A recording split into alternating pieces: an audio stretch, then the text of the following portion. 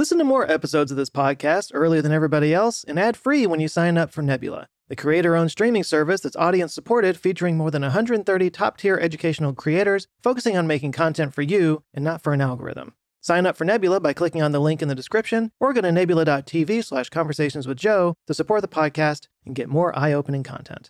This video is supported by Skillshare. And that, kids, is how you do a clickbait headline. But here's the crazy thing. It's actually true. I've done a couple of videos on COVID since this whole thing started. In my last video, I kind of played Jostradamus and made some predictions. We will continue to hobble along until around the end of the year, and about that time, some vaccines will become available on a limited basis. They'll only be going out to certain people. I'd say in the first half of 2021, it's going to become more available for people in the higher risk categories. I also made a point in a previous video where I was kind of trying to find a silver lining to this whole mess, where I made the argument that challenging times often lead to great leaps forward in various fields. We become forced to innovate and solve problems that lead to a better world, often in ways that we never saw coming. Well, the COVID vaccine is a perfect example of this.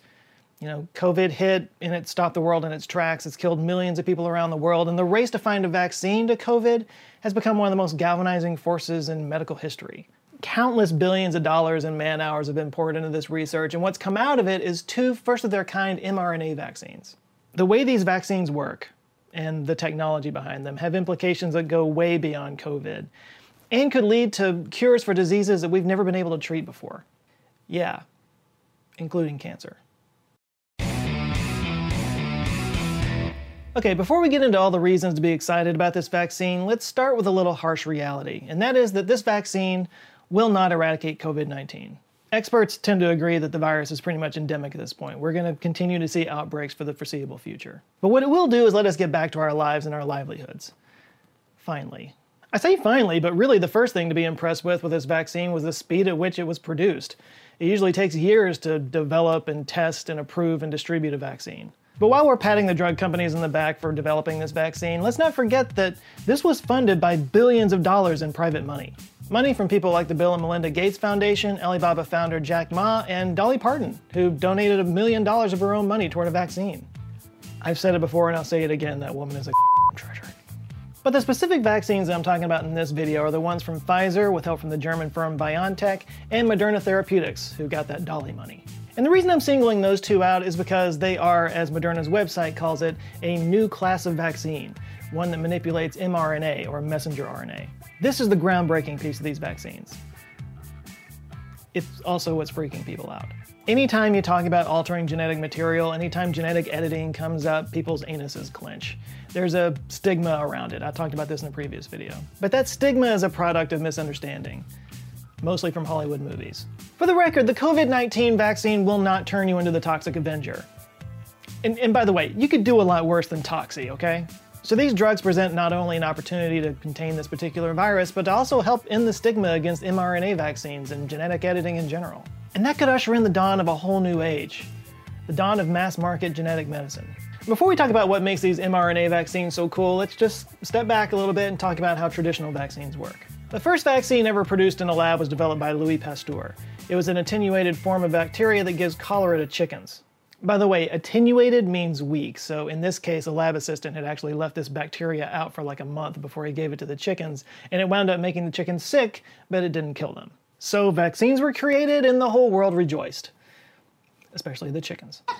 But what really shot Pasteur to fame was 6 years later, when he saved a child from rabies by injecting him with a vaccine produced in the spinal fluid of infected rabbits. Since Pasteur's day, attenuated vaccines have been administered to millions of people and eliminated smallpox and reduced polio to a pale shadow of its crippling self. Hundreds of thousands of lives are saved each year by attenuated vaccines. They work by making the body fight a germ that's too weak to actually do any damage, and when I say germ, I mean both a virus or a bacterium. The vaccine is kind of like the immune system's sparring partner. It figures out how to defeat the weakened version of it so that it knows how to fight the real thing when it comes around. And by the way, sometimes the germ is so weak that the body won't fight it without a little bit of help, so sometimes a minor toxin is introduced in there to make it more efficacious. That and the brain-controlling microchips, of course. But you won't find any of that in an mRNA vaccine, because mRNA vaccines work in a totally different way. And in the case of COVID-19, it's all about the spikes. This is the SARS-CoV-2 virus. You've probably seen it over the last year. All those spikes that you see around the virus are what gives the virus its name, because it kind of looks like a crown. Kinda. But these weird spikes are basically lockpicks. You know, that's what viruses do. They're basically home invaders. They show up to a door, they knock on the door. When the homeowner says no, they wait until the homeowner looks the other way and then just kind of picks the lock and gets in.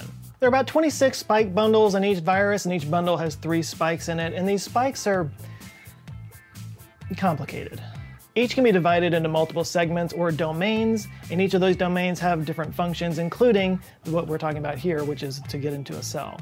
The business end of the coronavirus lockpick is called the receptor binding domain, or RBD. It's a really big deal. While other parts of the spike are rigid, this part is flexible. It can bend and shift and hinge so that it can get into a lock and change its shape on the inside of it. Once inside the cell, the RBD shifts and morphs into a different shape to do different things. It becomes a flail to open the lock and a needle to inject the genetic material. So yeah, if you've been upset that your life has been turned upside down by a stupid virus, it might help you feel better to know that the SARS-CoV-2 virus is actually pretty smart. It's a freaking transformer. This sophisticated spike protein is one of the things that's made COVID-19 so successful. Other coronaviruses like SARS and MERS, they might be more deadly, but they don't spread nearly as easily as this one does. So what's different about these mRNA vaccines is instead of teaching the body how to fight the virus as a whole, it just teaches the body how to dismantle the spikes. Basically, the mRNA makes its way inside your body's cells with the code engineered into it to produce spike proteins. This makes the cells pump out spikes into your bloodstream. The immune system senses these spikes and goes to work on them, figuring out how to dismantle them, and then producing antibodies that remember how to attack them in the future. Then, in the future, when a big bad coronavirus enters the picture, the antibodies go to town on the spikes, stripping the virus of its lockpicks and preventing it from infecting cells. And thus the king loses its crown. If you want to be dramatic about it. Now, one thing that's kind of genius about this method is that, as we know, viruses mutate, and the coronavirus has already begun to mutate. But by using the mRNA transcript to build the entire spike, that actually creates a lot of places for the antibodies to attack, which makes it harder for the virus to kind of mutate beyond that. So in theory, if the virus were to mutate to the point to where the vaccine doesn't work anymore, then it would also probably mutate to the point to where the spikes can't penetrate the cells, meaning the virus doesn't work anymore. Just to add a couple of details that actually make this even more impressive is that these spikes kind of collapse when they're not attached to the virus. So the researchers had to figure out a way to make rigid spikes that can free float around and stand on their own. So to do this, they encoded instructions into the mRNA to substitute an amino acid into it that kind of works as a structural superglue to hold it all together. So they figured out not only how to make these spikes, but how to modify these spikes so that they behave the way they need to. It's brilliant. By the way, I found this interesting. You know, we talk about this genetic vaccine as sort of a new technology, and it is, but technically all vaccines have involved injecting genetic material into people. You know, attenuated viruses have a full stack of DNA in it, and certain types of vaccines, actually your body incorporates that DNA in order to fight it. The chickenpox vaccine works that way. And mRNA is actually a tiny amount of genetic material when you compare it to a full DNA sequence. So ironically, mRNA vaccines inject a lot less genetic material into you than traditional vaccines. Of course, like all scientific achievements, this one builds on research that came before it. This particular trick was discovered years ago by researchers that were studying HIV, MERS, and respiratory syncytial virus. In fact, mRNA vaccines have been in the works since 1989. This, of course, got a huge boost recently with the discovery of CRISPR-Cas9. But until the pandemic, this kind of research was considered more, not fringe really, but definitely not mainstream. Cutting edge, let's go with that. Today, though, all that has changed. Money has flooded into this research, and it's being proven out on the widest scale possible. Which begs the question, what else can we do with this?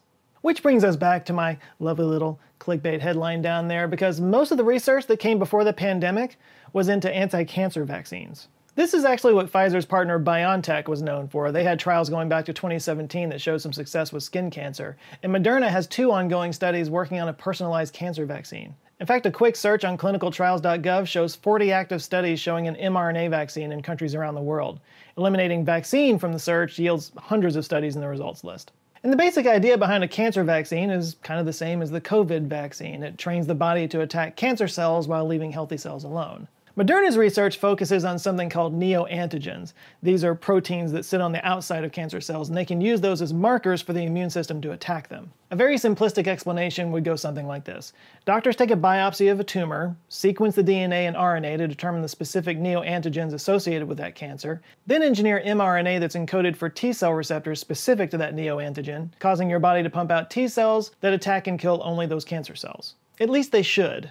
Moderna's candidates shrank tumors in the head and the neck, but not in colorectal cancer cases. Now, why it works better against some cancers is still being investigated. One of the theories involves the different selections of neoantigens available. Okay, so this gets a little bit in the weeds, and I barely understand it myself, but it leads somewhere important, so just bear with me for a second. So Moderna, like I said before, they sequence a tumor's DNA, and then they look to see what kind of proteins that DNA would produce, looking specifically for those neoantigens. But not all the proteins that the tumor will create will be neoantigens. In order for them to be the kind of neoantigens that we can use, some mutations have to occur. Now, if you want to know why so many clinical trials are focused on melanoma or esophageal cancer, just look at this chart. It shows the rate of mutation across different cancers. 1 megabase is 1 million base pairs, so thyroid cancer, for instance, produces about 1 mutation per 2 million pairs, while melanoma produces something like 20 mutations per million. More mutations means more chances that a protein will be a neoantigen, as you can see on the right side of the chart. But hang on a second, because according to the chart, colorectal cancer is more prone to mutation than head and neck cancer. And yet, Moderna's vaccine worked on the head and neck cancers, but not on the colorectal cancer. So there's clearly something else going on here. This problem of identifying neoantigens has become the big question for mRNA researchers. And just this last year, a team was put together to try to find the answer to this. And the name of this group, and I'm not making this up, is TESLA, which stands for the Tumor Neoantigen Selection Alliance. Oh, come on. You guys are totally cheating on that one. In October 2020, they published a landmark report.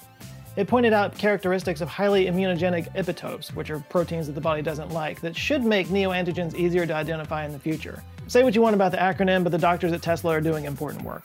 How long will it take for their work to bear fruit? Well, in Moderna's trial, 5 out of the 10 patients saw their tumors shrink. 2 of them went away completely. Of the remaining 5 patients, all but 1 remained stable throughout the trial. And by stable, I mean their tumors didn't grow anymore, which is obviously a good thing. The results were so striking that Moderna has decided to expand this trial out to more people. So yeah, we're close. We are closer than we have ever been to a cancer cure. But the promise of mRNA interventions don't stop there. As I mentioned before, there's tests going on for mRNA vaccines to HIV, but other viruses as well, including Zika and rabies. Louis Pasteur will be proud. But these are all vaccines, ways to train the body to fight off a pathogen. But mRNA has more tricks up its molecular sleeves. Because we can code mRNA to produce any kind of protein or enzyme that the body might be missing, so this could also be beneficial for people with enzyme deficiencies. Moderna has a trial in its early stages to treat children with propionic acidemia. Yeah, I hadn't heard of it either, but PA prevents people from breaking down certain acids in their bodies, which can lead to things like brain damage, kidney damage, anemia, and risk of stroke. And most of the people who have it are children. It's rare, but it sucks, so a treatment for it would be awesome. But one of the most exciting applications for mRNA technology could be a potential cure for diabetes. In people with type 2 diabetes, the production of insulin is impaired in the pancreas's islet cells. An mRNA treatment might code those cells to build new production machinery. More than 30 million people have type 2 diabetes in the US alone. The effect of a diabetes vaccine would be immeasurable. And yet, we are still just scratching the surface of what this new technology can do. This is what I was talking about before. This pandemic may usher in a whole new era of medicine that we'll be taken advantage of, from this point forward. But beyond that, one of the most interesting things about this pandemic was the surge in medical school applications. A lot of people had their lives turned upside down because of this pandemic, and they want to get into the medical field to see if they can prevent the next one from happening. Think of all the brilliant new minds that will now be working on medical problems moving forward that maybe would have done something else. It's kind of mind-boggling to think about how positive an effect that could be. But COVID changed a lot about how we interact with each other and how we work with each other, and that brings up opportunities in all kinds of fields. Now is actually a great time to go for your dream career, whatever that might be. And if you need a little help in that department, I can highly recommend the class Creating Your Dream Career, Uncover and Apply Your Creative Strengths on Skillshare. Taught by learning and talent development strategist Holly M. Coley-Murchison, this class will help you break down your experiences, influences, and strengths so that they can become the building blocks to a more meaningful career. This class will help you discover the strengths you didn't even know were there and hone those into a career that makes you feel fulfilled, inspired, and full of purpose. Whether you're a creative, an entrepreneur, or just somebody who wants to get more out of their career, this quick course will give you a plan of action to do exactly that. This, of course, is just one of hundreds of courses you can take on Skillshare, covering all kinds of subjects like photography, but also photo editing, film and video production, graphic design, music, as well as productivity courses and business classes. Skillshare's online classes are super affordable at only $10 per month, but the first 1,000 people to sign up with my link below will get a free trial of Skillshare Premium for a limited time. So shake things up, try something new. Links down in the description. Big thanks to Skillshare for supporting this video, and a huge shout out to the Answer Files on Patreon and the channel members who are helping to keep the lights on around here and help me to build a team and just forming an awesome community. I want to shout out some Patreon people real quick and murder their names. We got Ashel, Richard Hammond, Justin German, Andrew Rose, Derek Fries, Rich Fuller, Tristan McLaughlin, David Hoagie, Chris Carter, Philip Elgers, Gazeta Papady, and Austin Carl. Sort of did okay there. Thank you guys so much. If you would like to join them and get early access to videos and exclusive content and live streams, you can go to patreon.com/answerswithjoe. Please do like and share this video if you liked it. And if this is your first time here, maybe check out this video because Google thinks you'll like it, or any of the others down the little sidebar below have my face on it. And if you like them and you want to see more, I do invite you to subscribe. I come back with videos every Monday. All right, that's it for now. You guys go out there, have an eye-opening rest of the week. Stay safe, and I'll see you next Monday. Love you guys. Take care.